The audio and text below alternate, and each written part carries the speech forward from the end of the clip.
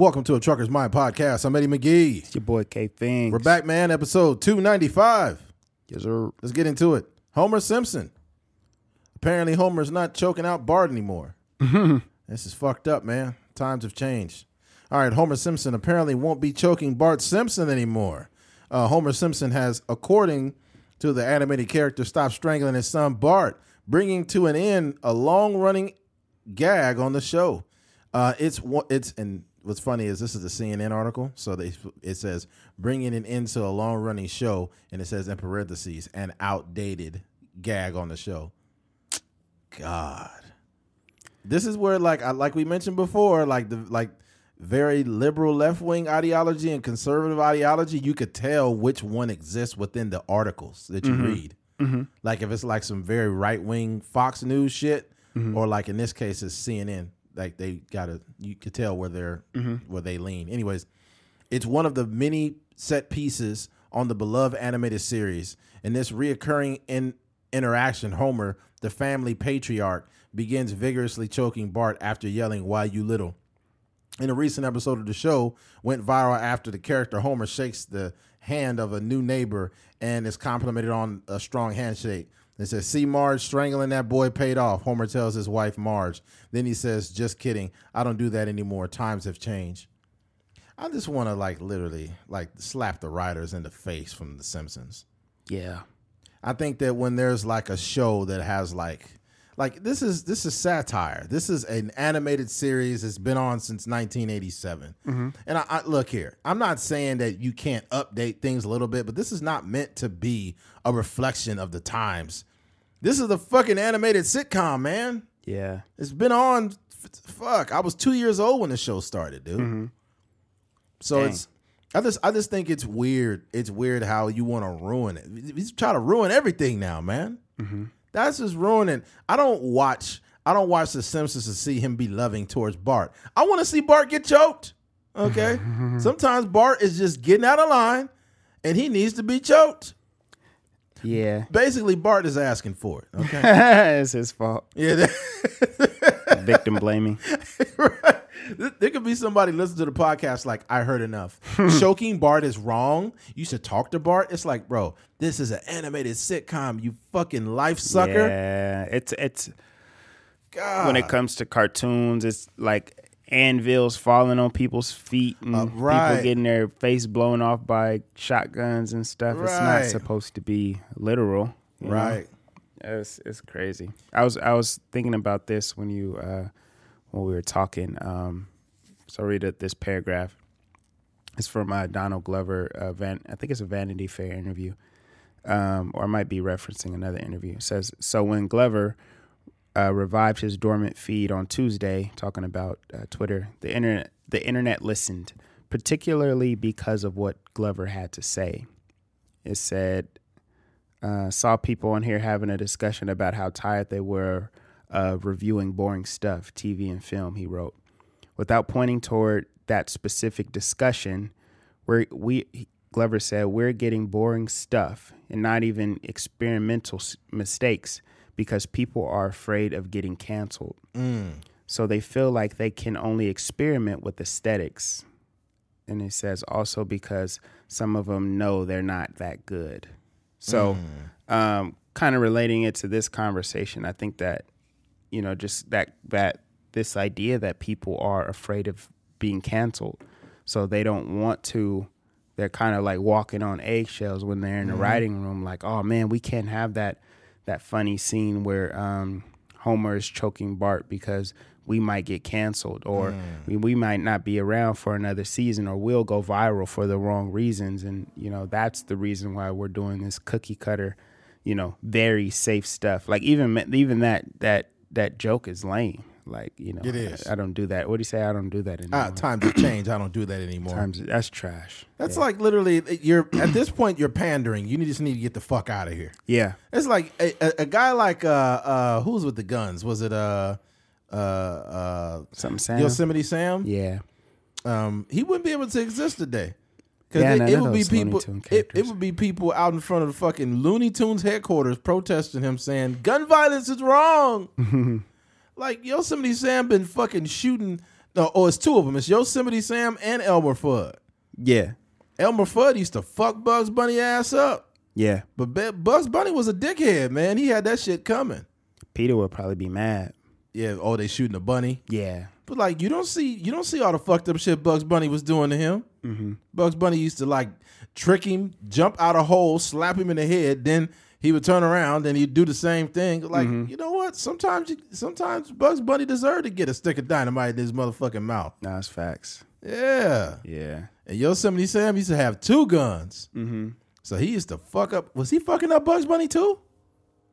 Oh no, was it the bird? Wasn't Tweety? I don't know who Yosemite Sam was beefing with.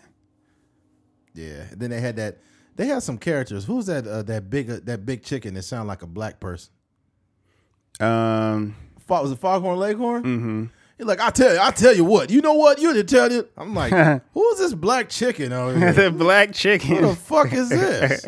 Even as a kid, I was like, that chicken is black. I know it is. I tell you this. I tell you what. You better get yourself together. And he just be slapping people and shit. Yeah. Turning them around, kicking them. Yeah. Yeah, it's crazy. But it was some low key racist freaking cartoons though. That's what I was gonna say. Some of that Speedy Gonzalez. Yeah, some of that stuff is really racist, right? Yeah, and you know, it doesn't really have a place. It's funny, but though. Some of the stuff is just like it's just funny. Like, you know, there's nothing wrong with, you know, a cartoon character choking another cartoon character. Yeah, I think it was crazy too. I think probably one of the best characters on The Simpsons is Ned Flanders. Yeah, Ned Flanders is this really like holy guy, and there's been some episodes where Ned Flanders lost his mind though. Mm-hmm.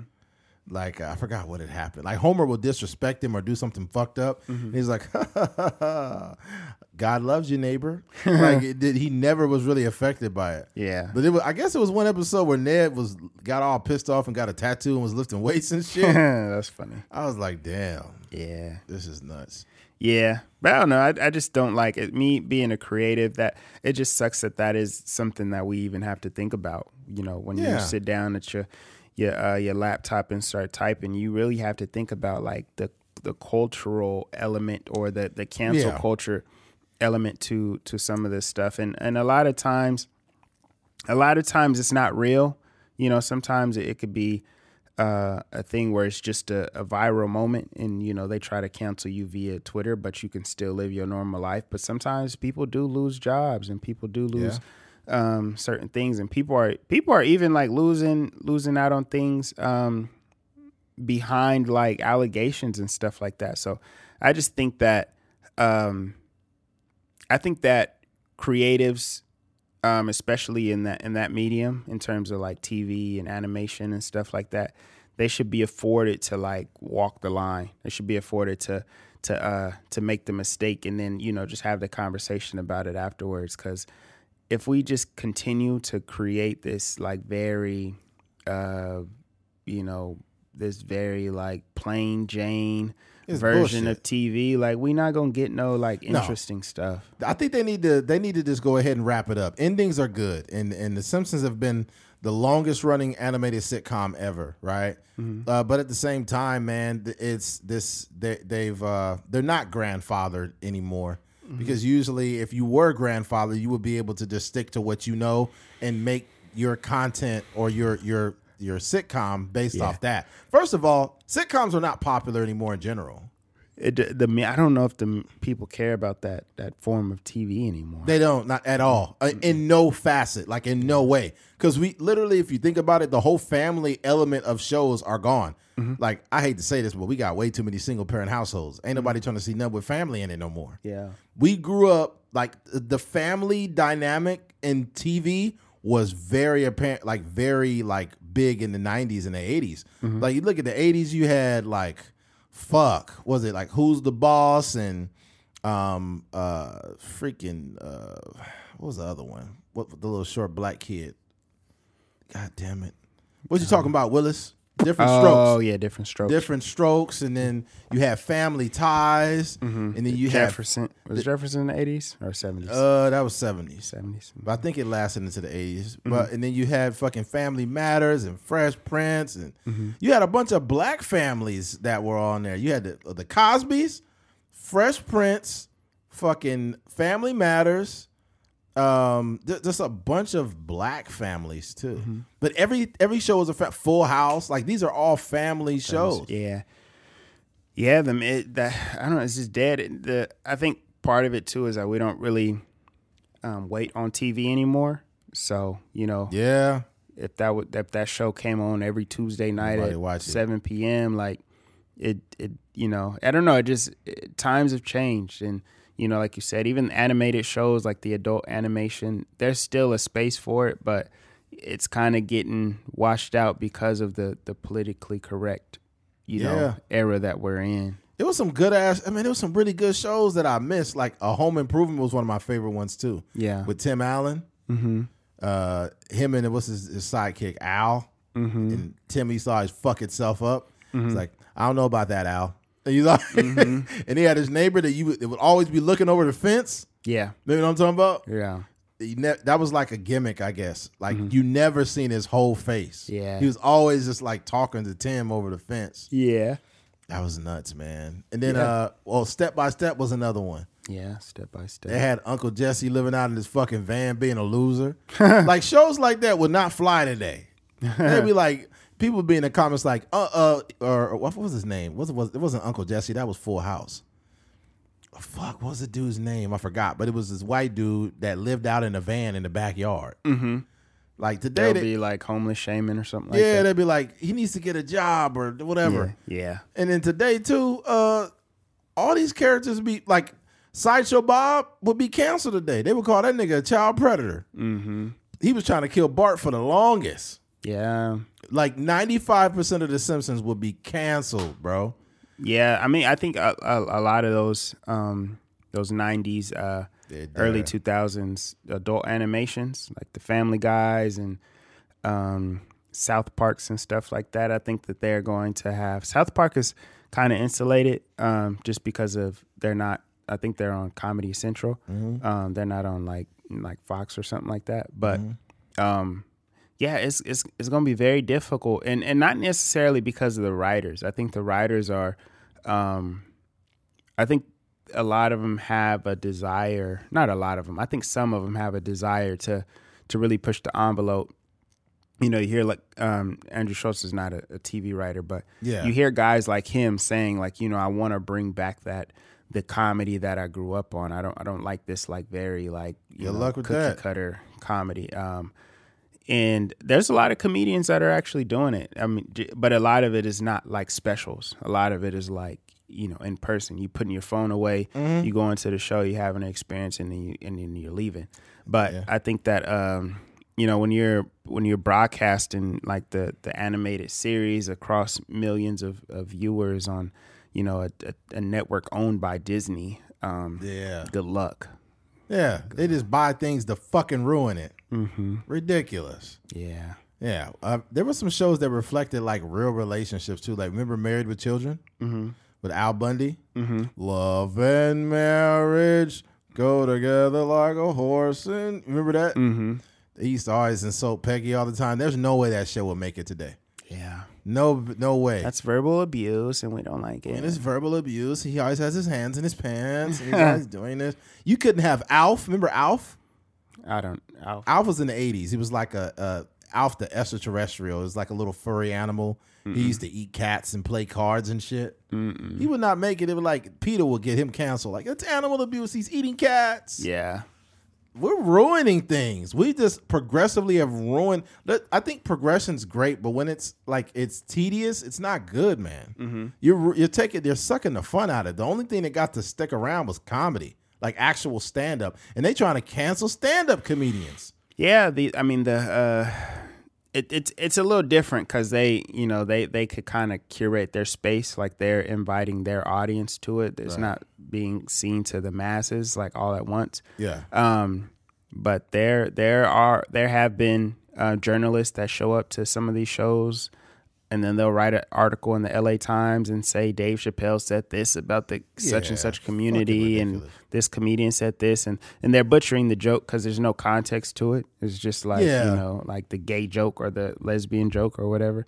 But yeah, I think it's going to be a few small spaces that can really say what they want to. But I think it's up to us as creatives to not fall into this like I think it's important to be mindful of the times. Like you don't want to be out here making racist jokes or like homophobic stuff like that. But I think it's also cool to do that, you know, to not necessarily a racist joke, but a joke about race, or, you know, a joke about gay people or lesbians or whatever. I think that you should, and I think that there's a way that you can make those things funny.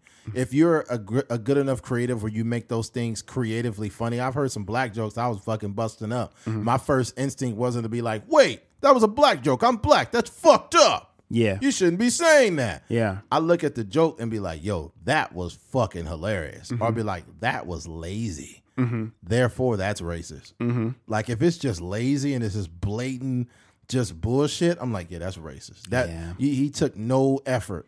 Yeah, no effort. You know what, too, though? What I hate is when they come after comedians, because we go to comedians to hear fucked up shit. We live in a world full of political correctness. There are narratives flying around that all of us don't agree with, right? And they're trying to push this shit on us, and we're like, hey, motherfucker, wait a minute. I don't agree with all this nonsense. I'm going to watch Dave Chappelle so he could crack these fucked up jokes and I could escape from political correctness for a while. Yeah. It's insane. That's why I think people like comedy, because even some of the nicest, kindest, respectful people go to comedy shows because they have to, when they go to work and they go to these corporate settings and shit, they got to listen to all of this corporate bullshit and political correctness and sensitivity training and all of this. And it's like, bro, you can live in a world where you're a kind, decent human being, but you also have another layer to yourself where you can be, you could crack a joke, where you could take a joke. That's probably one of the most attractive things to me when it comes to women. If I crack a joke on them and then they just start busting up laughing because they can laugh at themselves. I'm not talking about just some super insensitive, like, you're fat as fuck. That's wrong. That's wrong. It's not funny either. Right. If you find a creative way to call a woman fat and she laughs, then you won. Yeah. You'd be like, one more of those honey buns and we'll have to get you some more pants. They'll be like, oh my God, you're fucking hilarious. I know. Nah. Yeah, this is insane, man. I think if you can't create freely, then get out. Then just get out. I'm wondering what, like, people who are hypersensitive, what kind of comedy do they listen to? Like, how do they even have fun? I guess it's versions of, you know, kind of like very straight comedy I've seen some comedy that made my stomach hurt because here's the thing. I don't know are you familiar with the Hodge twins? Yeah. Okay. There's some very right wing dudes. They didn't start off like that, but they tell jokes that are all in alignment with very right wing ideology, and everybody's laughing. You see a bunch of people with Trump hats and shit just laughing. And I'm like, this isn't comedy. This is just it's just literally them pandering to that base. Yeah. And I've seen liberals do the same shit. And it makes my stomach hurt. Because it's like, dude, you guys can't objectively be funny without like having your political beliefs bleeding into the comedy. That is so annoying. It'll be like it's our bodies, we can do what we want. You feel me? And then it's like, how is this funny? Yeah. Like, I don't think the subject of like abortion and shit, really, unless it's within the context of some type of creative joke, is really not all that funny. Yeah. Now, I heard Bill Burr tell an abortion joke that had me dying. That's Bill Burr, though. Bill Burr said, because you know how people talk about like, in what time there's a baby or there's not. He said, imagine I'm about to make a cake and I put it in the oven and my fucking asshole brother starts stomping around and kicking stuff over and then my cake falls down. And he said, well, I mean, it wasn't even done yet. He said, well, it would have been a cake if you didn't fuck it up. He's basically saying like, it would have been a kid, but he told it in a much better way. Yeah, but nah, man, you did Bill Burr disservice. I did because I don't remember the nuances of the joke. But he likened the cake to a fetus. Yeah, you know. But yeah, man, Simpsons, you gotta cut the show off now, man. Show gotta go. Endings are good. Cut it off. If you can't create freely, get the fuck on. Because Homer not choking Bart, I got a problem with it. Yeah, I've heard of I think as a creative sometimes, and I'm not in that world yet where I'm in those meetings with executives and stuff like that, and you have to like there may be like some bullet points that they want in the script or in the movie, but I just think that it's important to always remember the thing that excited you about the medium, right? And I think that kind of going back to what Andrew Schultz was saying, like he kind of grew up on the type of comedy that just kind of walked the line. It was very edgy and sometimes it went over the line. But he made it a point to bring that back, bring that type of comedy back. And I think that, for there's a group of kids out there that grew up on South Park and The Simpsons and Family Guy, and they were like, yo, this was funny, and this was kind of like, I don't even know if I should be laughing at this, but I think it's important for us as creatives to continue to keep pushing and not fall into this politically correct era that we're in, and that which makes us afraid to say anything or do anything, and everything has to have this this pretty bow on it and stuff like that. I just think that this thing is gonna die out eventually. Like this version of, we always go the other way. Yeah, I think we're gonna go back to a style of TV that we really liked or that we grew up on, and this whole Homer's not gonna choke Bart anymore. I think that this is not gonna last forever, and I'm gonna be on the other side, ready to go, walking the line. So yeah. Whenever the pendulum swings too far, it will swing right back. Mm-hmm. That's how it's been throughout American history. Mm-hmm.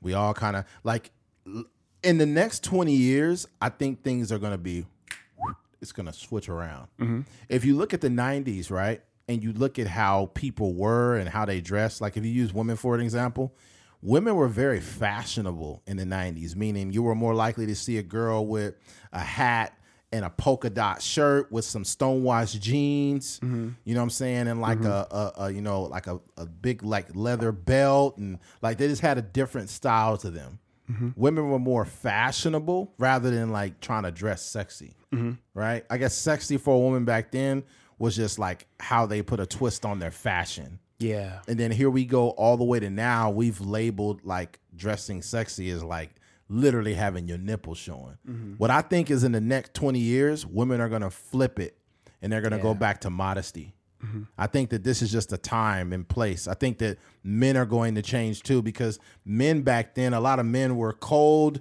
They didn't display emotion well. They were too afraid to do it. You got more men that are actually being emotionally available and able to, seek help and seek therapy and things of that nature. Back mm-hmm. then, it wasn't even considered a thing. Yeah. So this is what I'm saying is like times change, people change. Mm-hmm. We went for a long time, people were wearing skinny jeans. If you've noticed, a lot of people are going back to baggy shit now. Yeah. You see like certain artists wearing baggy jeans and freaking Drake, big ass jeans on, Travis Scott, big ass jeans on. Yeah. It's starting to happen again. Yeah, I seen Lance Gross. There was a video of him. It was like maybe at a college campus or some type mm-hmm. of event, mm-hmm. and he had it was a low key clean outfit, but it was like bigger clothes. So, mm-hmm. like you were saying that era, mm-hmm. Probably what would be the peak of the baggy clothes? That would be like when I was the peak. You said, yeah. the peak of the baggy clothes had to be probably when I was in high school in 2003. Because they stopped getting bigger. They stayed around the same. Mm-hmm. But there was a time it's around like that Snap era, because I related to music, so I'm looking at like Soulja Boy, I'm looking at like the Lean With It, Rock With It, like all the music videos, big old white tees. Hold on, I might be wrong because the pants were big then too. But actually, no, they weren't. They was wearing them shorts that was long as pants. Yeah, the short, like the shorts would be down to their ankles. Yeah, that's stupid. Yeah, I never wore those even then. Yeah. But I did have a tall tee, though. I had like a fucking 3-4X tall I used to wear. I used to see skinny dudes with a 5X. Like, damn. Long tee, look like a dress. With a long chain on. Yeah. And there was a snapback era, too, where the snapbacks were Tyga, like Tyga and what's the jerking boys? You're a jerk.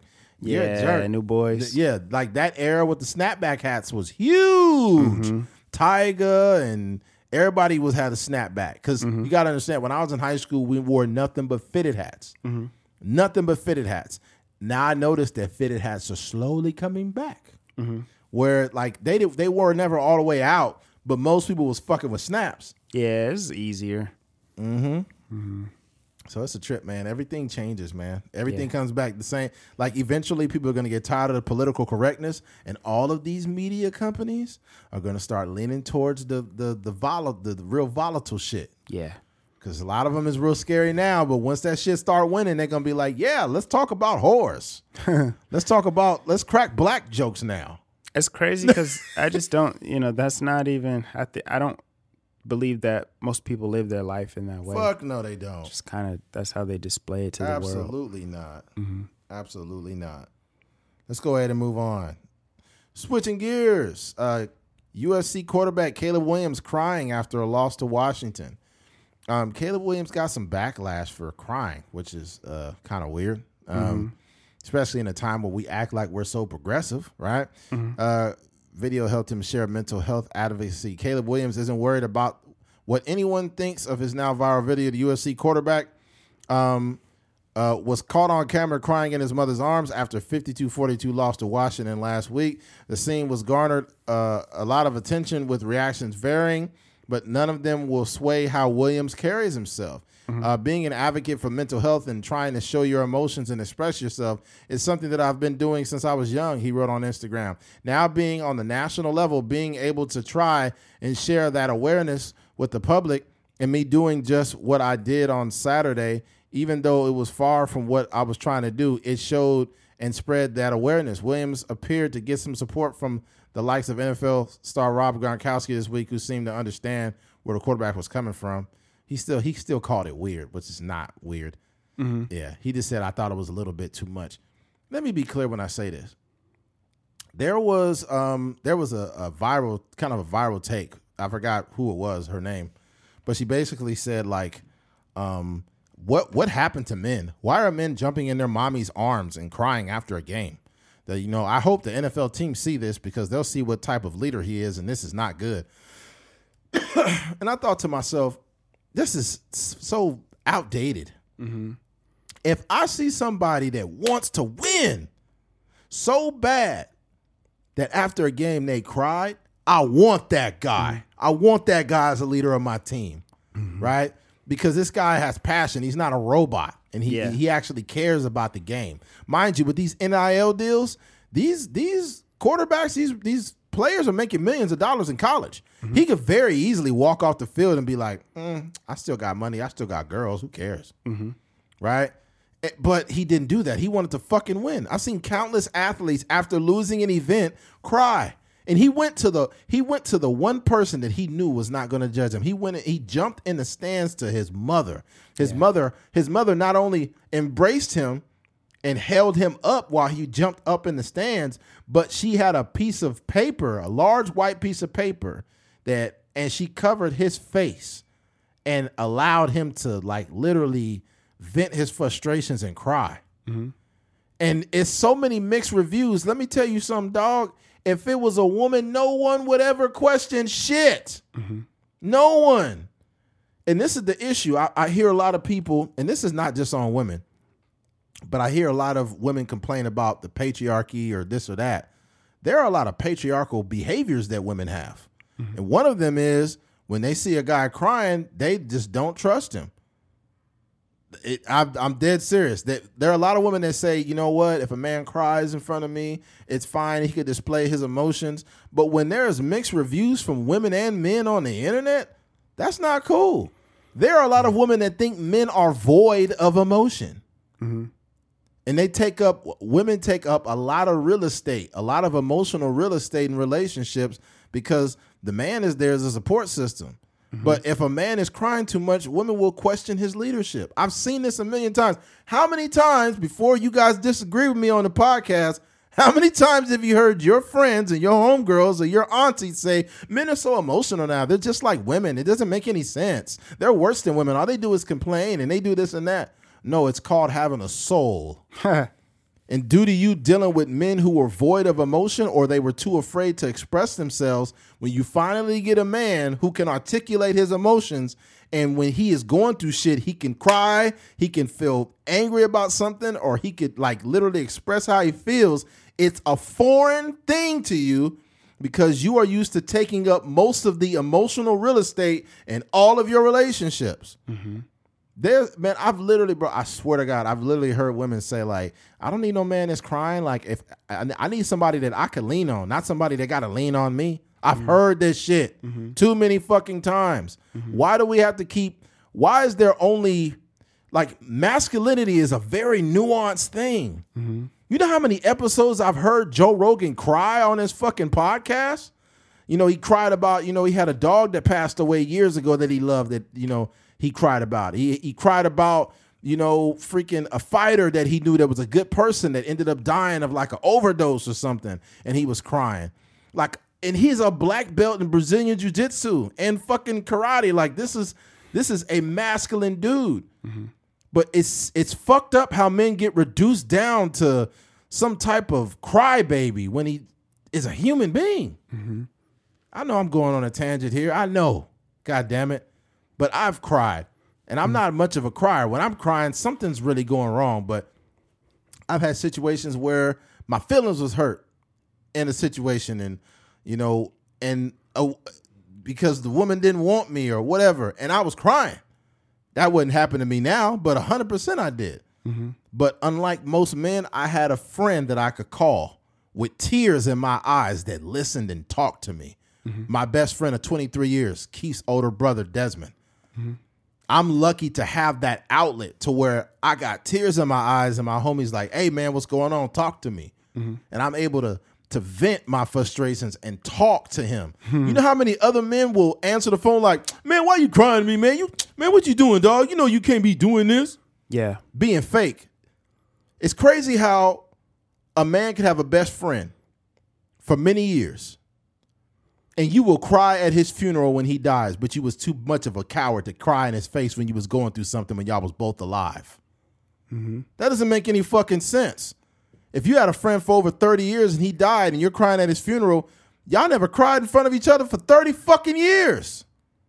We're all going to die someday, man. We got to stop being fake. Yeah. Dang, you just left me out. Just pushed me to the edge.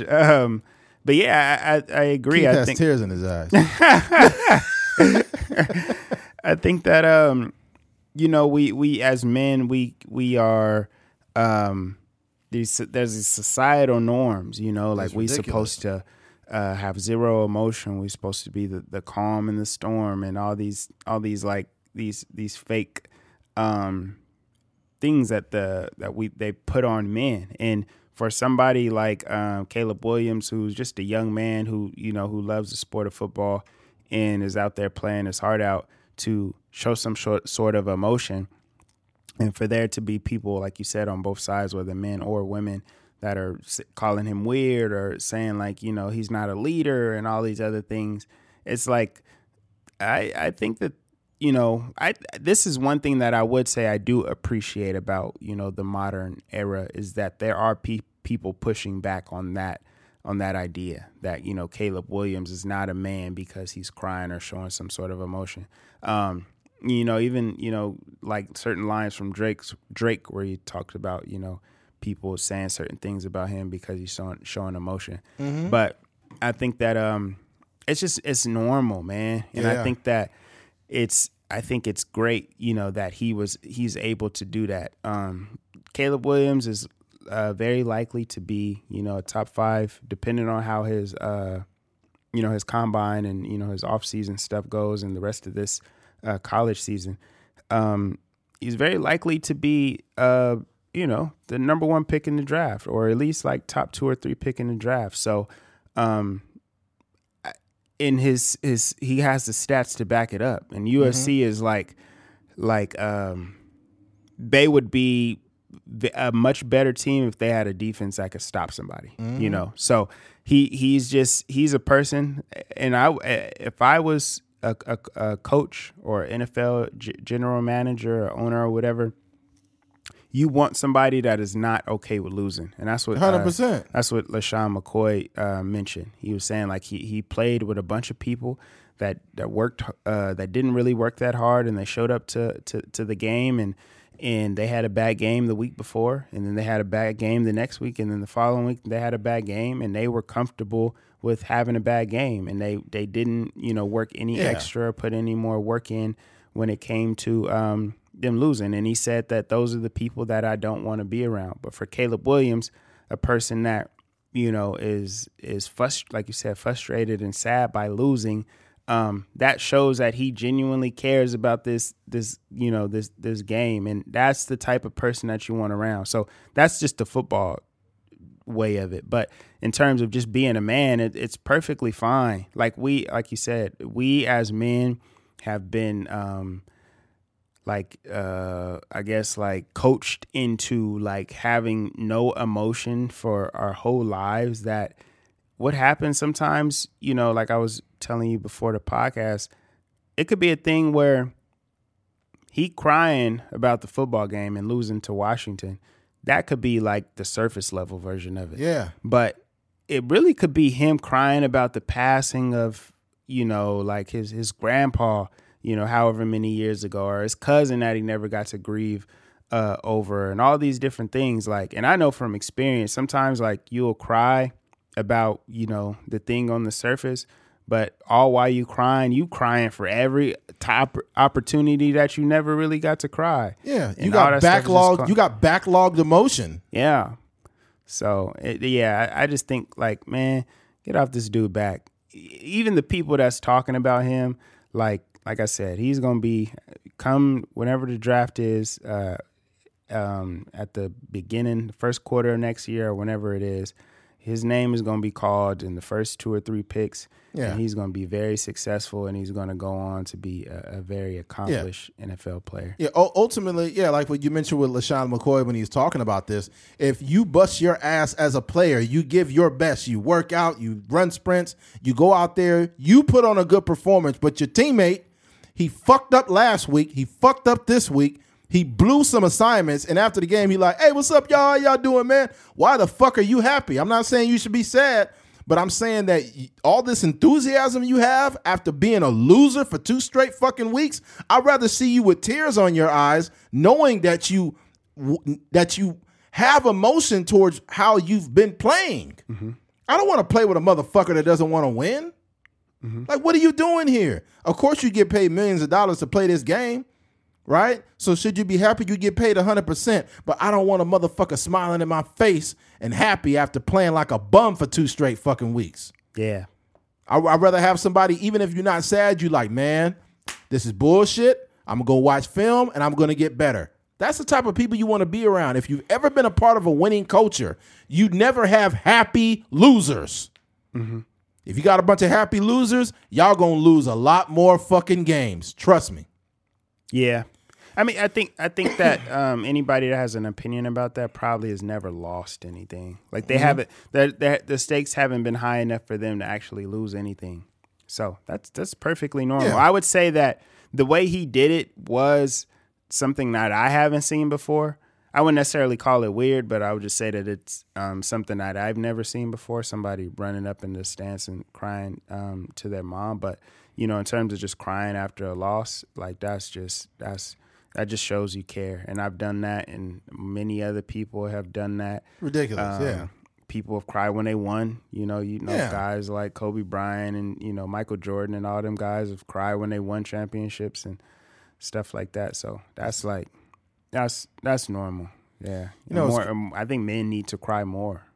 Yeah, I don't know. I can't quantify us needing to cry more. It's more or less when the moment is real and something's really going on. But I say we need to cry more because we be feeling it's back. Like we just had a conversation about backlogged emotions. It'd be people sitting in funerals not crying at all. Oh, yeah. Here's the thing, too. After the loss, he also said, at this point, I want to go home and watch a movie and just cuddle my dog, man. Just cuddle with my dog. And people was like, oh, my God, I think he's gay. Or, oh, my God, why is he so emotional? He did sound like a white girl. I mean, maybe he is. I think he's half white, ain't he? Yeah, I just said he sounded like a white girl, though. Yeah, he probably got a Taylor Swift waiting on him when he get home. You think he cuddling that dog by himself? And some pumpkin spice lattes. Yeah, he cuddling something else when he get up in there, too. It's probably as soon as he opened the door, it's some fine white girl in there like, it's okay, Caleb. Like, I understand. Like, go. I know what you're going through right now. I brought your dog from the doggy daycare, and like your dog can feel it. He's really sad too. Yeah, but you know what's funny about that though is I didn't judge him for even that statement because truth be told, dog, I guarantee you there are other people that are doing comparable things when they go home after they feel depressed. Mm-hmm. People with dogs, you think they just stand there and look at the dog and don't interact with the dog? Yeah, there's some dog people that really dogs have a therapeutic element about them. Mm-hmm. If you're sad or you're going through something, I've seen videos of dogs that walk up to they could feel the I guess the temperament of the person. Like they're sad or they're angry, and the dog will come up and lick them and like try to cuddle with them. Yeah. That's what dogs do. Like dogs can sense when you're going through something. Yeah. And it's like, bro, we all have our private moments. The same dude, right? Check this out. The same dude that's like, yeah, you know what, bro? My girl cheated on me. But it is what it is. I'm back in the streets doing my thing. I ain't worried about it. Just on to the next. You feel me?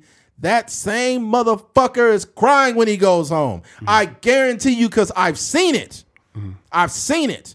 How many of the people that try to act hard, as soon as they start drinking, you notice they become emotional alcoholics and they got tears coming out their eyes because the only way they can decompress is being completely inebriated because they are too weak to face their fucking problems when they're not drinking. Mm-hmm. There are a ton of men like this, a ton of them. What I will say, though, is the advantage women have is in society, they could bust out crying anywhere, any time of the day, and no one will question why they're crying. If anything, they want to know who hurt them. Mm-hmm. If a man busts out crying, ain't nobody going to go embrace that man or ask him what's wrong. Except your moms. Women, except for your mama, because women will see you crying in public and think you crazy. Mm-hmm. He might be a creep. I don't want to go talk to him. I don't know what he's doing. Mm-hmm. Men just you gotta. One thing you need to understand as a man is this: is you have to have control of your emotions, and having emotions does not make you emotional. That's a thing men need to understand. Like if you are emotional with no directions, you got a problem. If you're like, fuck, I'm running in a circle, I don't know what to do with my life, you better figure it out, buddy. Because at that point, I don't feel sorry for man or woman that act like that. Mm-hmm. When a man or a woman is just too emotionally unglued, you're terrible to be around. I can't be around people like that. You can be emotional, but you need to have a direction in which your emotions are being displayed, at least. Yeah. Right? If a man is crying, he like, man, I'm so fucking mad, but I'm gonna get up again tomorrow and I'm gonna go to these job interviews and I'm gonna get a job. Like if he got tears in his eyes and he's doing that, that's not a weak man. Yeah, it's emotional intelligence. Yeah. He's not being controlled by his emotions. No. He has emotions and he's expressing still them. Acting. Yeah. Man, I've seen dudes in the middle of fights beating the shit out of people crying. Yeah.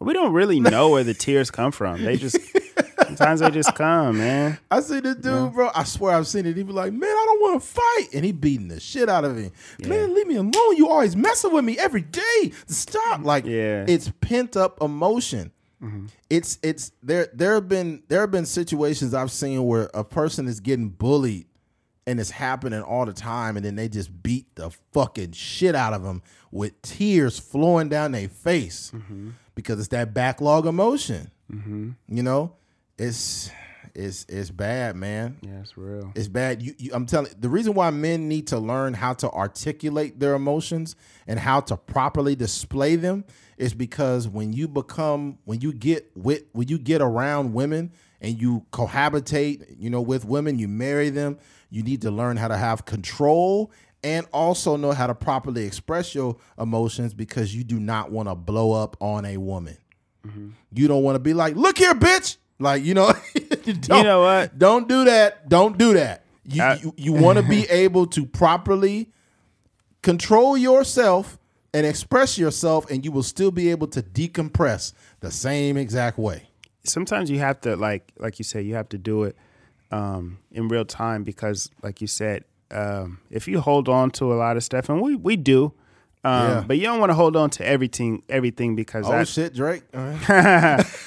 Yeah, because that's how you end up blowing up. So that was even today. I was watching the 49ers game, and mind you, Christian McCaffrey is trying to break the record. It's like, I don't know, you was watching it, like at the end of the game, they was throwing him the ball, and I was like, man, I'm trying to witness history. And my girlfriend just gonna come and like sit on my lap, like in the middle of the play. Like this nigga Kyle Shanahan pacing across the sideline calling plays, and I'm like, oh dang, I'm like trying to figure out if he's gonna break the record or not.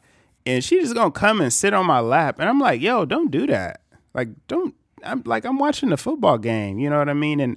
And I think that was important to say because a lot of times, like, I don't think women really understand the magnitude of like a man watching football on a Sunday. You know what I mean? It's something so like, it's just like something we've been doing, you know, for most men, like since we was yay high. You know what I mean? Mm-hmm. So I think a lot of women be trying to like, I don't know, like they be trying to minimize that experience, or they just don't understand like, you know, how important that is to us. So I had to say that because I don't want that to be a thing where, later on down the line, you know, something like that happens again, or like something like that continues to happen where, you know, I don't know, like just doing things while I'm trying to have the experience of watching the 49ers play on Sunday. I guess football, I guess, is the example here, but I think that what happens too is there could be something that predates them, meaning whatever that occasion is. You could be working on a car. You could be, you might be a pinstriper, which takes extreme focus to be a pinstriper on a car. Mm-hmm. And your wife is like, I made you dinner. I went over here. I did this and that. And you just like, I'll talk to you in a minute. Give me a moment. Mm-hmm. And they can't comprehend what that moment means to you, because I hate to say this, but sometimes I think women might need to do a better job of looking at that moment and evaluating how important it is to you before they interject. Mm-hmm. I don't think it's meant to be malicious, because I think that maybe they might just want to spend time, but they might be inserting themselves too early. I don't think it's malicious. I think it's just ignorant, but yeah. I don't know. It's not ignorant, like, you know. I know like, what you mean. Ignorant is basically you don't know by definition. Mm-hmm. Yeah. So that's the problem with some people with even things per definition. I know what you meant by saying. Mm-hmm. But some people are like, he called his girlfriend stupid, ignorant. I don't like Keith. It's like he's just abusive language. It's like, no, you didn't say that. But I think it happens a lot. I always lean back on like, because I think that's a thing that that is it takes some getting used to in terms of relationship, especially people that are. I've been saying in any field, like you said, it could be a person that just likes working on cars. Mm-hmm. It could be a person that likes working out. Like, you know, my older brother, Desmond, he's a person that like, he'd be in the gym, you know, faithfully. So but I think it's on both ends. It's just something that you have to like understand about your partner. Like this is a time that they have dedicated to this, and I just gotta, find my way and navigate my way through it all. Because like you said, some stuff kind of like predates you, Yeah. My point that I was getting at was, you were telling me about Jamel Hill and her husband.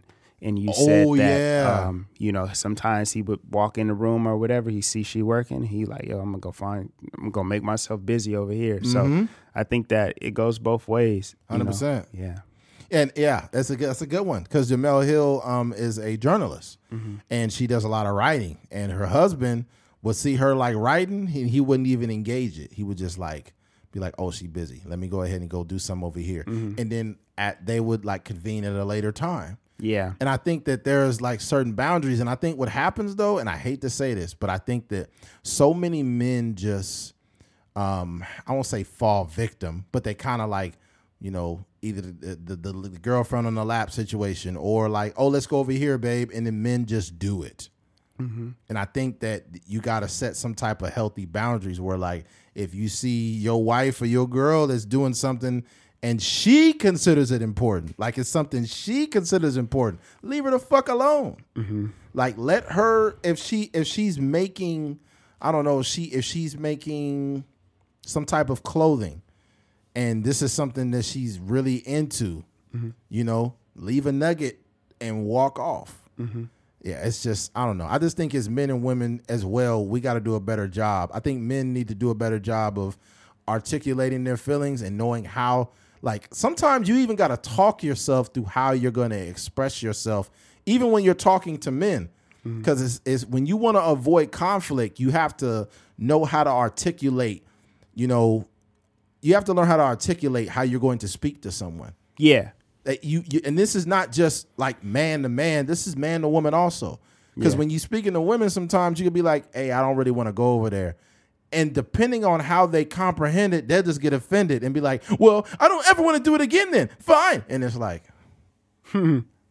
Yeah. I think a lot of women just like, I think we all do. I'm not going to say that on women, but I think, just, in terms of us being biased towards men, I think a lot of women just like, they don't really like,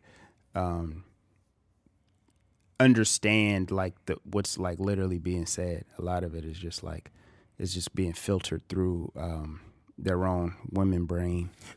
Yeah. What they call that? What they call it? Girl math, boy math, girl math. The shit they got going on the internet right now. I never seen that. Yeah, I think there's no. At the end of the day, we're dealing with people, right? But it is true. Like the way men and women we are different. And being as we are different in the way we comprehend and see things are different, we have to learn how to communicate. And even though we may both still speak English, we are not speaking the same fucking language. Yeah. We are not speaking the same language. We're not. Yeah. I told you about that.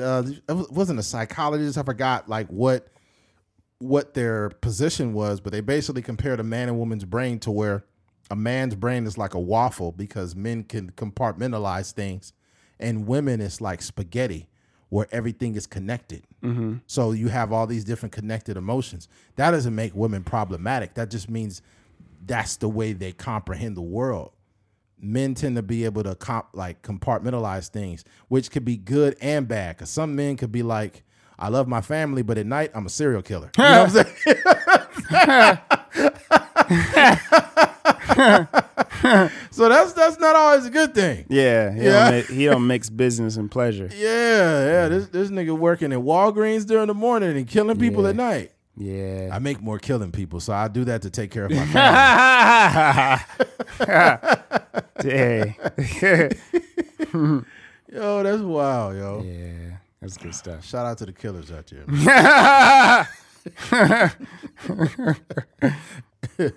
All right, let's go ahead and move on. Switching gears. Eagles. Oh, no, not there yet. Mario Lopez. Mario Lopez responded to claims that he code switches after a video of him with his homie went viral. Okay. Like, this is really weird because Mario Lopez had to explain to people that he was Mexican, which is sad. Like, he has to like tell people, hey, I'm actually Mexican. You've been trying to make this man some other race for the past 30 years. It's crazy. And let's see here. In quote, he says, I can't be sounding all hood like that. I got to keep it a little more polished and buttoned up. Mario Lopez responded to critics who accused him of code switching and downplaying his Mexican heritage to the public. Code switching is a definition uses dialect, register, accent, or language variety over another depending on social or cultural context to project a specific identity. Okay, let's see if I can pull the video up. Hold on, damn it. Right here, that's some classics. Ceviche de camarón con mayonesa. I like it with mayonnaise. This is basically a shrimp tostada. I like the salty, kind of sweet combo right there. Then we've got a cóctel de camarón right here. Ooh. Right, you get down on that? I got some Valentina. We got porfis, but I like the guacamaya. Right there, right there. You put that on tostadas too? I put that on tostadas too. All right, let me try. Yeah, let me get that. Oh no, this is a good one right here. Though. It might be a little too spicy for you. Always Modelo time.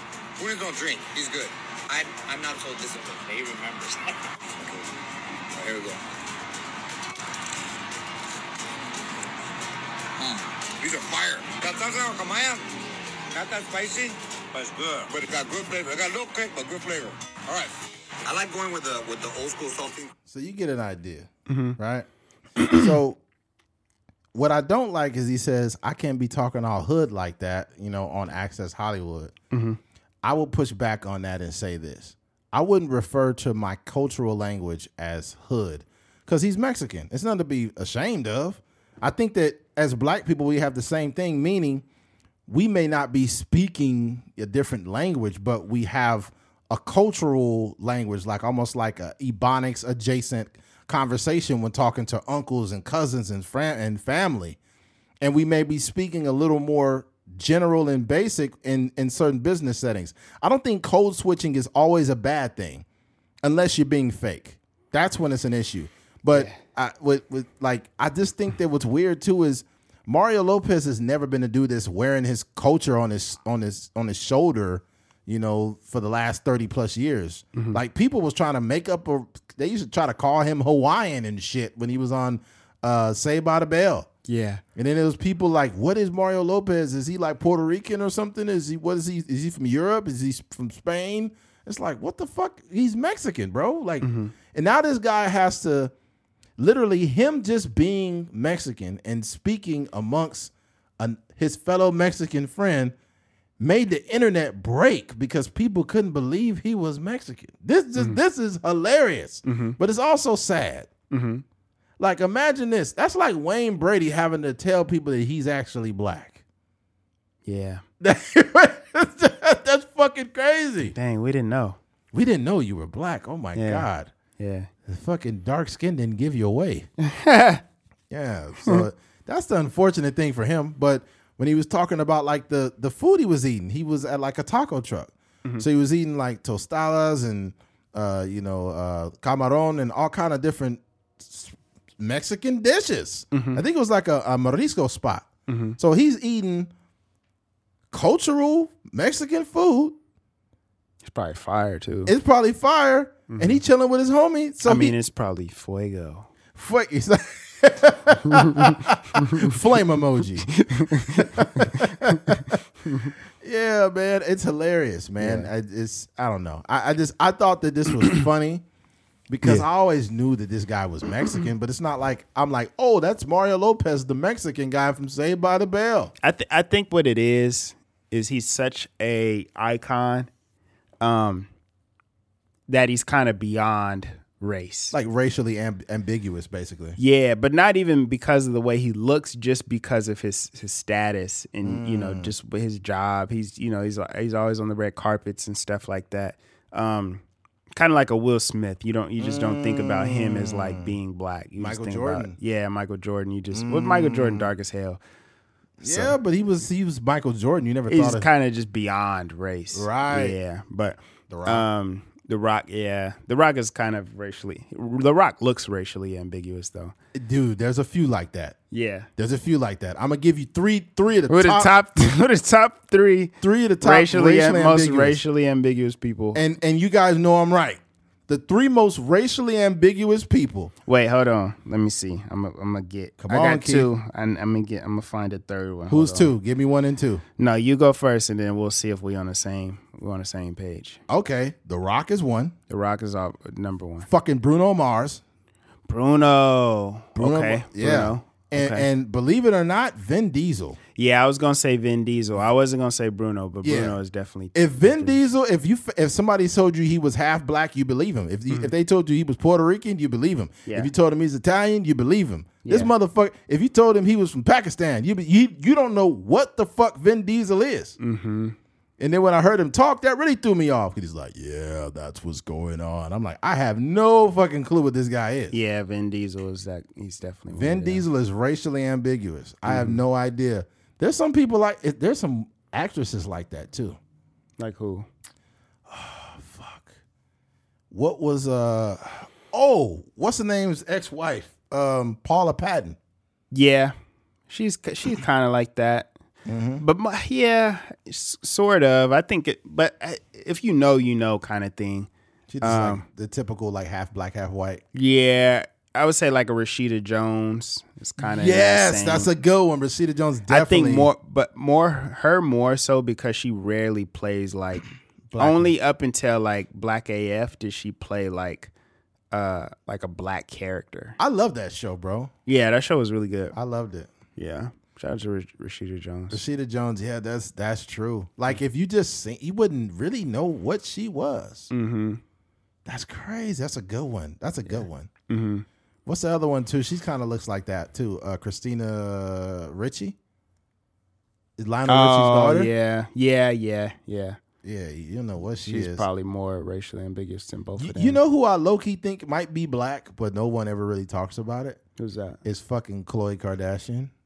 Yeah, especially now she's like a little bit more done up. Yeah, she looked like tanned. Somebody kept saying that they thought that was fucking OJ Simpson's daughter, bro. Yeah. And she looks way different than all of them. She tall as fuck. Yeah, they got different.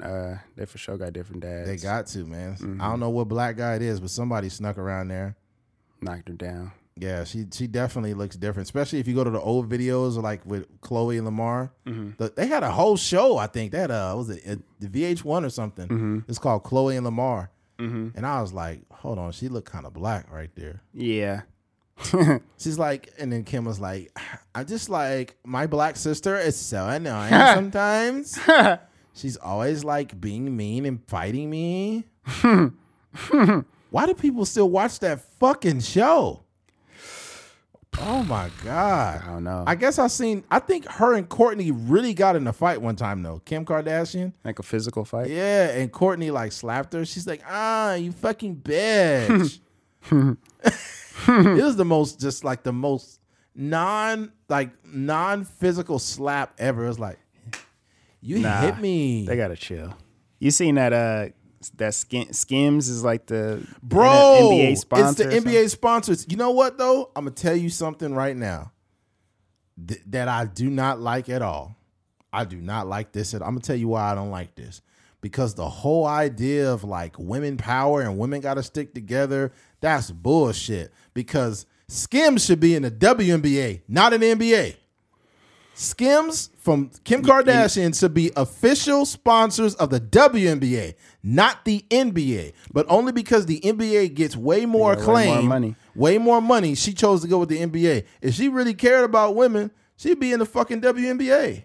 It makes more sense for Skims to be in the WNBA. You know what's crazy? That they had actually recently just launched the men's line, and then I think they rolled out that information shortly after. That's crazy. Yeah. And it just seems... Or vice versa. And it seems out of place. Mm-hmm. Why is Skims... Skims is more of like a woman... It's obviously a woman-generated company, but in a male-dominated sport. Why? At least they could have, because she at least sponsored like fucking the Las Vegas Aces, at least the back-to-back champs. Can they do that? Yeah, that's crazy, yo. Yeah, that's crazy. Money talks, man. Money definitely talks. I wouldn't say, I can't really say anything because if the business opportunity presented itself, I'm not it ain't my job to promote the WNBA. If Skim sponsored this podcast, I would only be wearing underwear on this motherfucker. Ha! Dick be swinging. Like, this podcast has been sponsored by Scams. Scams, the official podcast sponsor of a Truckers Line podcast. We wear them high-waisted boxer briefs. You'll be just watching 2 hours of black balls. Man, that's funny.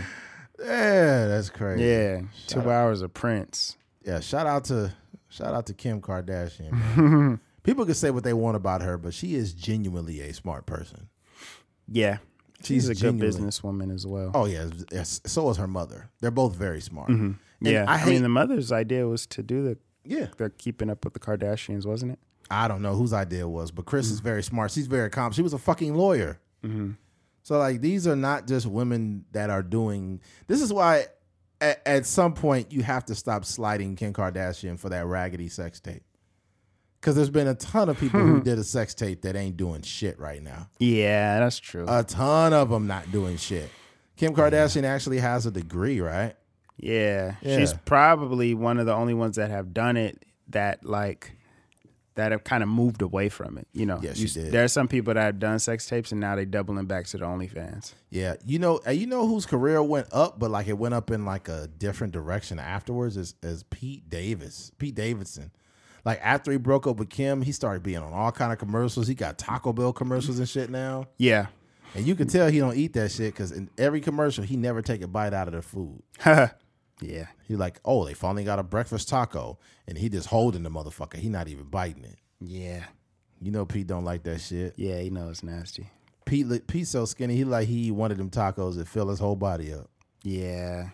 Pete is definitely racially ambiguous. That's a good one. He may be number 4. Yeah, he might be number 4. Yeah. This is the racial ambiguity. Yeah, if he told you that he was mixed race, you would believe him. Yeah, you think like maybe he's like a quarter black or something. Yeah, he's got that pale, like very pale, like probably has like a light-skinned father and a white mom looking guy. Maybe like Italian and like half vampire or something like that. Oh yeah, definitely he's sucking somebody's blood.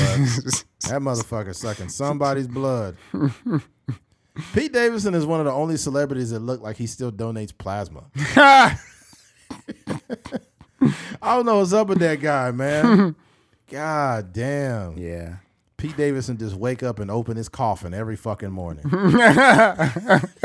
He ain't never seen his reflection in the mirror. No, man.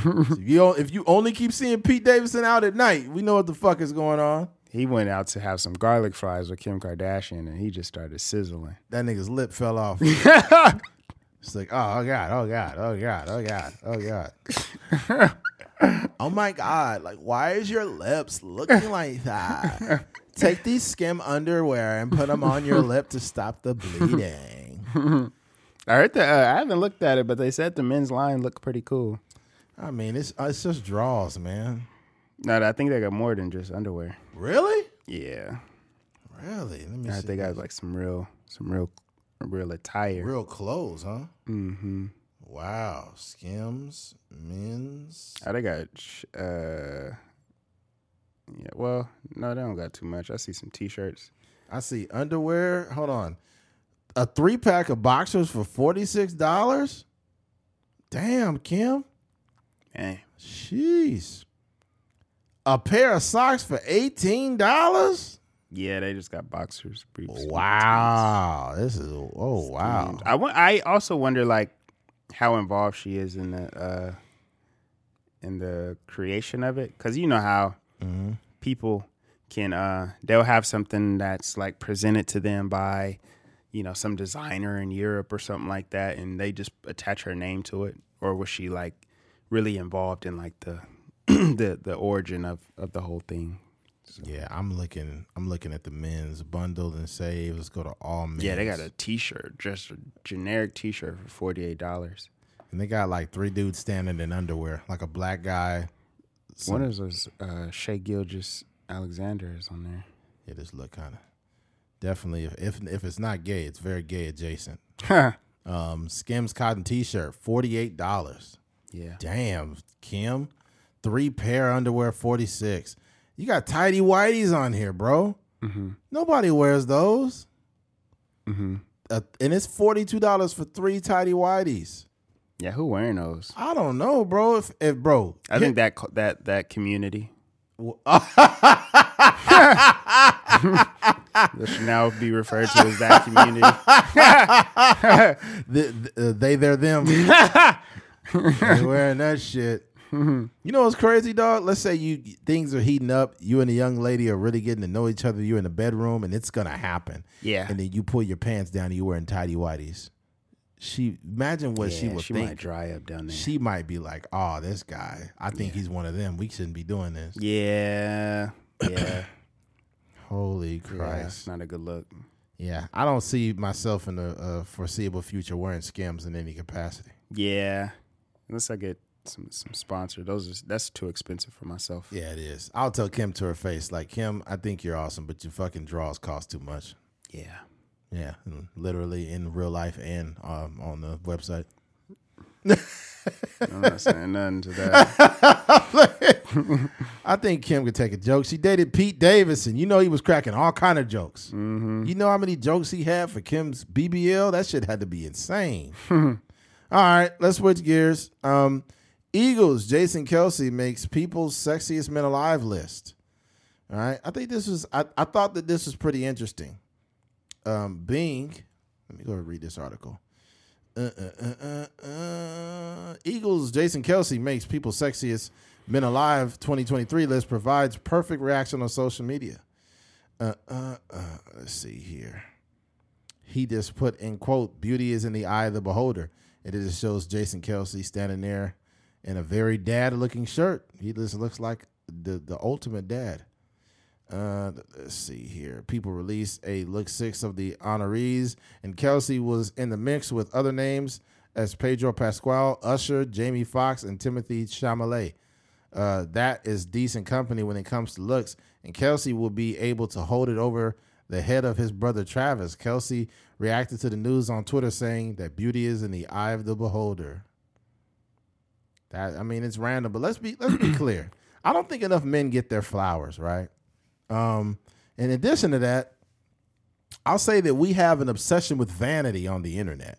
And the obsession with vanity and conventional attractiveness is woman, small waist, big breasts, pretty eyes, her jawline is perfect, her teeth are perfect, she's got a nice butt, her legs, she might have a six-pack.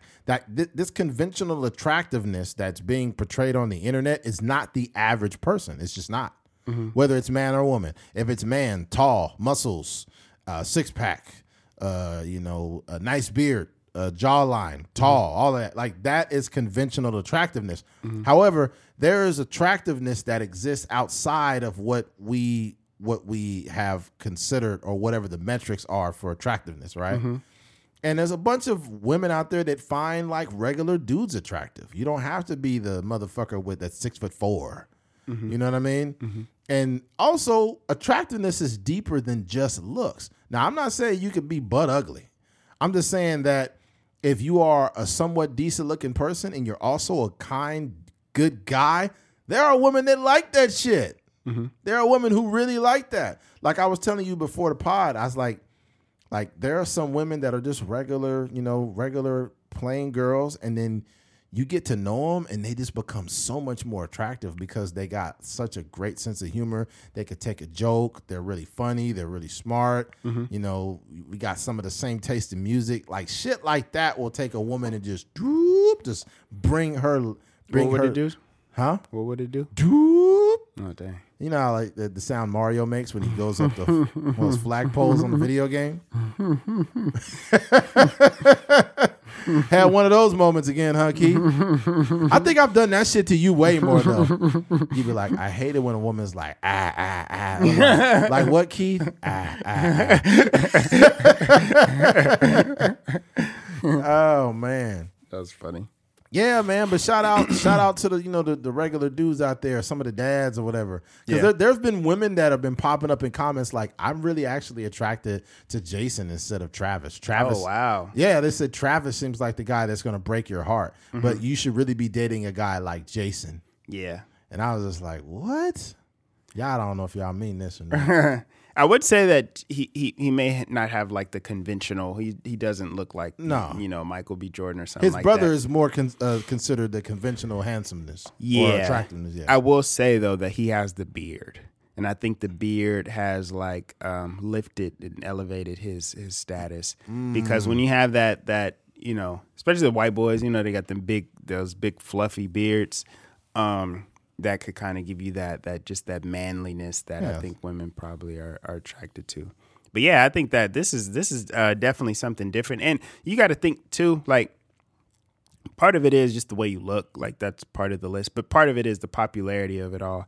And he's in recent years been, more popular with the podcast and just kind of being more commercials and stuff like that. So, he's kind of making his way into like, which is crazy because he's a center on in football, like, which is being an offensive lineman in football is not the most glamorous position. So yeah, I just think it says a lot about like the way that, sports is moving, the way that he's been able to market himself and, moving on, I'm sure post football career, he just has, he has a bunch of different avenues that he can do. I'm sure.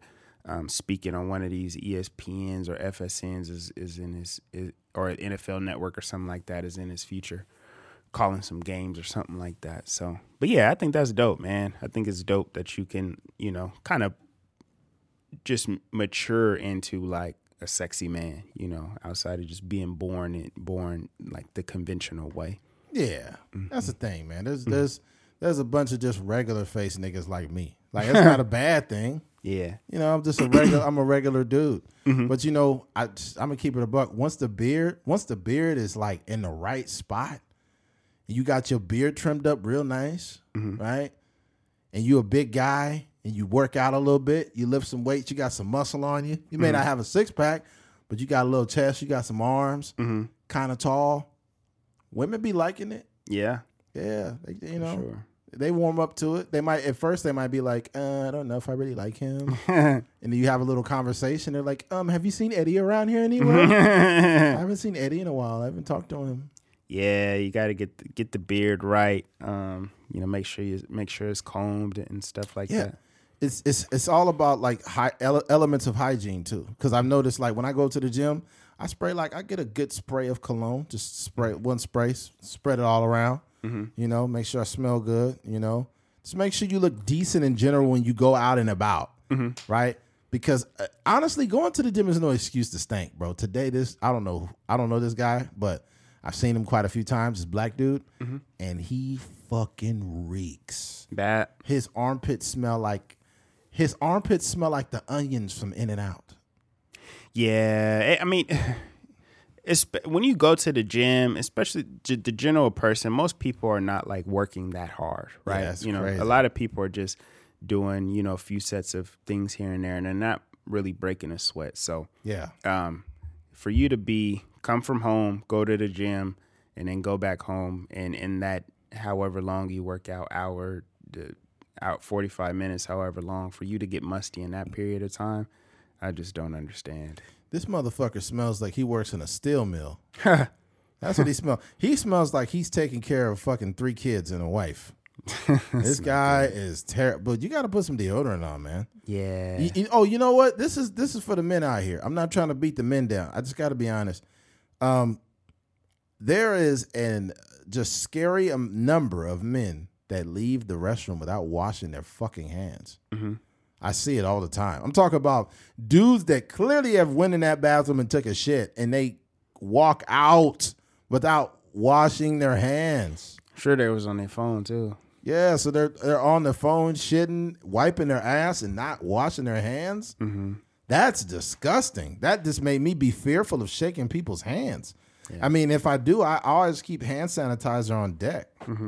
Because, I don't trust them, man. These dudes could have had a morning session with their wife. They'd finger banging their wife and shit, and they going to go right to work and not wash their hands. Now you got your wife's juices all over everybody's fucking hands because you didn't wash them. Got discharge all over the break room. Yeah, ridiculous. Yeah, it's not a good look. Yeah, man, that's crazy. That's disgusting. As Yeah. bad as that is, I guarantee you that's probably happened. Mm-hmm. I'm probably pretty sure I got somebody's wife's juices on my hands before. Is that cheating? Yeah, I think that's infidelity. It's definitely infidelity adjacent. Infidelity adjacent. Yeah. That's shout out to Jason Kelsey, man. Shout out to him, man. You know, keep fighting the good fight, Jason. Yeah, for all the big boys out there. Yes, sir. All right, switching gears. We'll go ahead and close this thing out. Joe Budden. I guess Joe Budden recently was approached in a nightclub, from what I see here, and he was punched by what's the dude's brother? Let me click on this here. There's a 6-minute clip. He was punched but not jumped during night out. Okay. And he's saying Joe Budden has nothing for the belief he was jumped over the weekend. Rumors swirled online that Joe Budden was jumped at a New York strip club. This follows a separate alleged attack connected to the commentary of his real estate controversy, DJ Envy Cesar Pena. On Saturday edition of the Joe Budden podcast, Budden revealed that he was approached by a man at a lounge with bear spray. Budden was out with his friend and stated he was warned by the bartender that the behavior of the men in the building, footage surfaced online of the event. Budden states the man behind the camera was Pena's brother. So there's a guy right now that is in some deep water, Cesar Pena, who was involved in the Ponzi scheme that also included DJ Envy. And I guess he's not liking some of the things that Joe Budden is saying. So they're doing a bad job of probably trying to assault Joe Budden. Mm-hmm. I think with this would be a lesson to the podcasters out here, is that don't underestimate your reach, because sometimes you could be saying things, especially when you have a large platform, and it could be influencing people. And at the same time that it's influencing people, there are people that want to fuck you up. Mm-hmm. Like I cracked some jokes on here, but Keith doesn't sign off on everything. I cracked a joke about certain stuff with Kim, and he is like, I'm not saying that. Right? I'd be protecting myself. So. I'll stand on business. I'll tell him straight up, like, hey, you know what? I cracked a joke. It was a joke. I don't know you personally, but yeah, I did crack a joke about your BBL. It looks a lot better now, but at the time it didn't. Okay, Kim. So I apologize.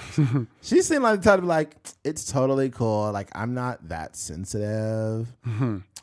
We should go to dinner sometime. She would tell you. She would invite you to dinner. She would totally Kim would take me to dinner. Yeah. I'm going to Ruth Chris for sure. Oh yeah.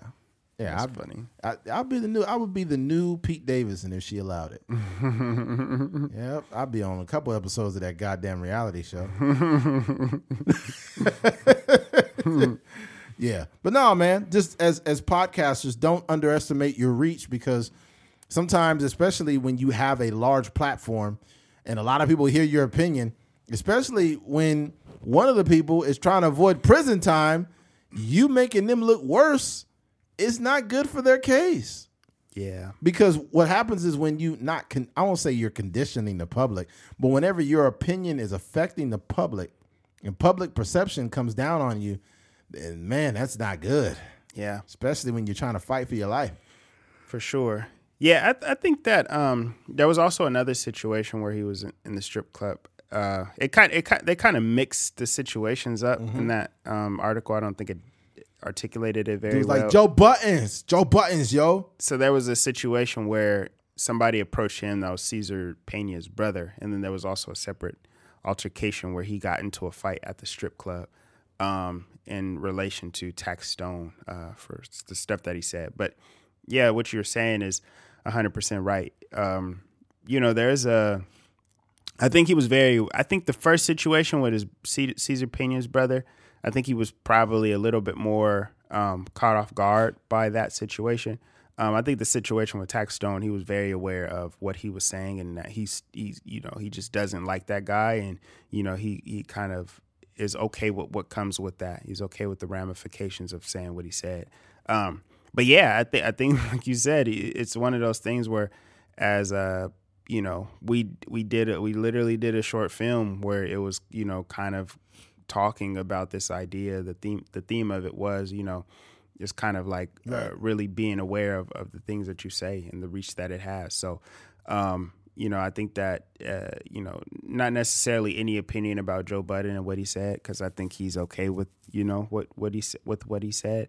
But I think for us, it's important to know, like, hey, these are celebrities and they are human beings. And sometimes, depending on how the things circulate around the internet, it'll reach people. And I think Joe Budden is okay with that because it's content for him. And I think people are taking his opinion more serious than he is. And he's utilizing everybody for content. Tax Stone, Caesar Pena, DJ Envy, Drake.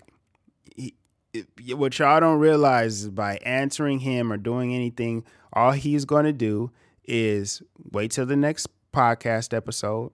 He's going to respond to it. Or he might put it behind a paywall. He might put it behind Patreon. And there's going to be a couple people that are super excited to see what he's going to say. So they're going to subscribe to the Patreon channel.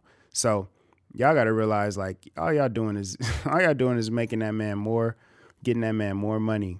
And he taking advantage of all of it. So, that's my thing. So he it is important to be a bit aware of what you say, but it is also, Joe Budden is a person that's taking full advantage of all, everything that comes with that. You're never going to beat a podcaster because a podcaster can use you as content and you can't use anything. You could put a little phone in his face and say, Joe Buttons, what you doing, Joe Buttons? And he could turn that into fucking 2 hours of straight dialogue. Mm-hmm.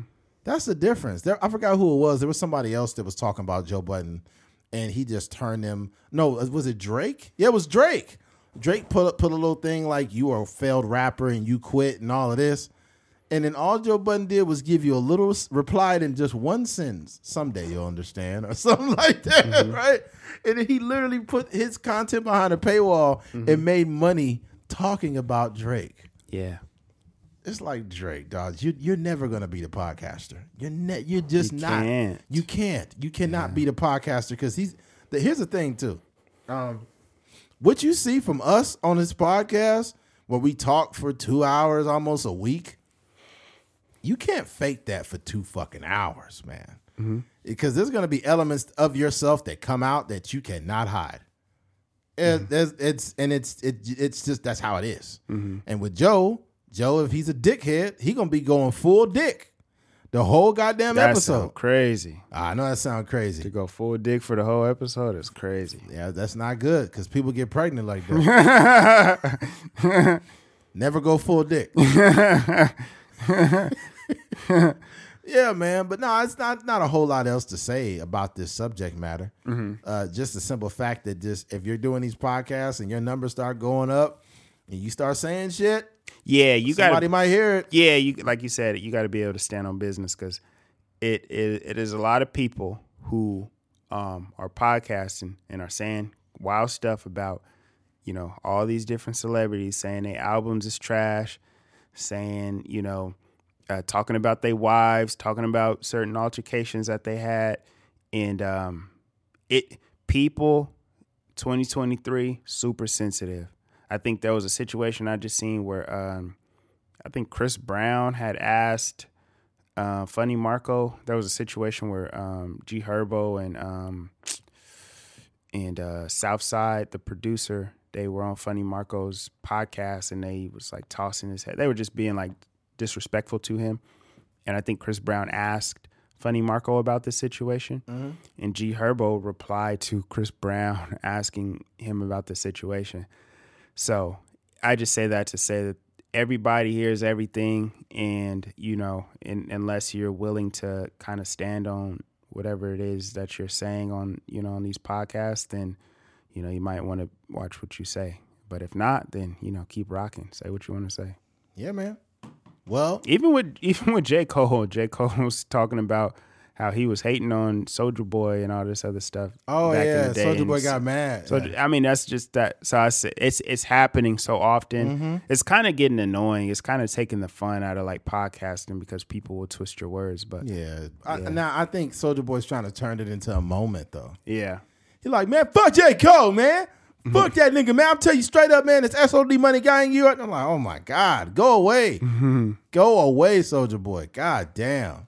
Yeah, but Soulja Boy was that dude back then. Yeah, you liked his album, did DeAndre Way? I didn't say I liked the whole album. I said there was elements of it that was pretty decent. you bought the album, I think. No, nigga, I didn't buy that shit. Don't put that on me. I never you bought was it. slapping the album, dog. I've got it bootleg. I didn't buy it. I don't know if you bought it, Yeah. but I just remember you playing and you was like, yo, there's some hard songs on here. Yeah, because the Soulja Boy wasn't art. Soulja Boy was kind of dope at one time, though. Mm-hmm. You know what I'm saying? So, and thing about him, he's not that old. I think he's only like 33 or some shit. Mm-hmm. But Soulja Boy is an OG, man. As Soulja much as you Boy don't want to tough. admit it, Soulja Boy is one of the OGs. Yeah, man, for sure. He's been around a minute. I know he be looking crazy. You see Lil Wayne recently, bro? No. Lil Wayne look like swollen, dude. Really? Yeah. I don't know if he got his wisdom teeth pulled out or something, but he was on First Take. No, not First Take. He was on what's the one with Skip? Undisputed. Mm-hmm. And he was like, I think the Lakers got to get rid of AD, man. And his face looked like he ate 30 burgers at once, dude. That shit looked fucking crazy. He might have an allergic reaction. Somebody said he got somebody was in a comment saying like, that's definitely kidney failure. Dang. Yeah, because he looked kind of sick. But, I mean, it could just be wisdom teeth, man. You don't want to just put that on him. Yeah, he could have some, maybe, wearing those, those grills. I don't know. Who knows? I don't know. People in the comments was roasting them. They said, "Oh, this Big Wayne," and somebody else put like Big Wayne and the Big Steppers and some shit like that. That's funny. I was like, man, the heck? Yeah, but let's get out of here, man. We got to stop boring the people. They got shit to do. All right. Sir. Well, if you made it this far, we appreciate you. Thank you for listening to a Trucker's Mind podcast. I'm Eddie McGee. It's your boy K Fings. We're out of here, man. Peace.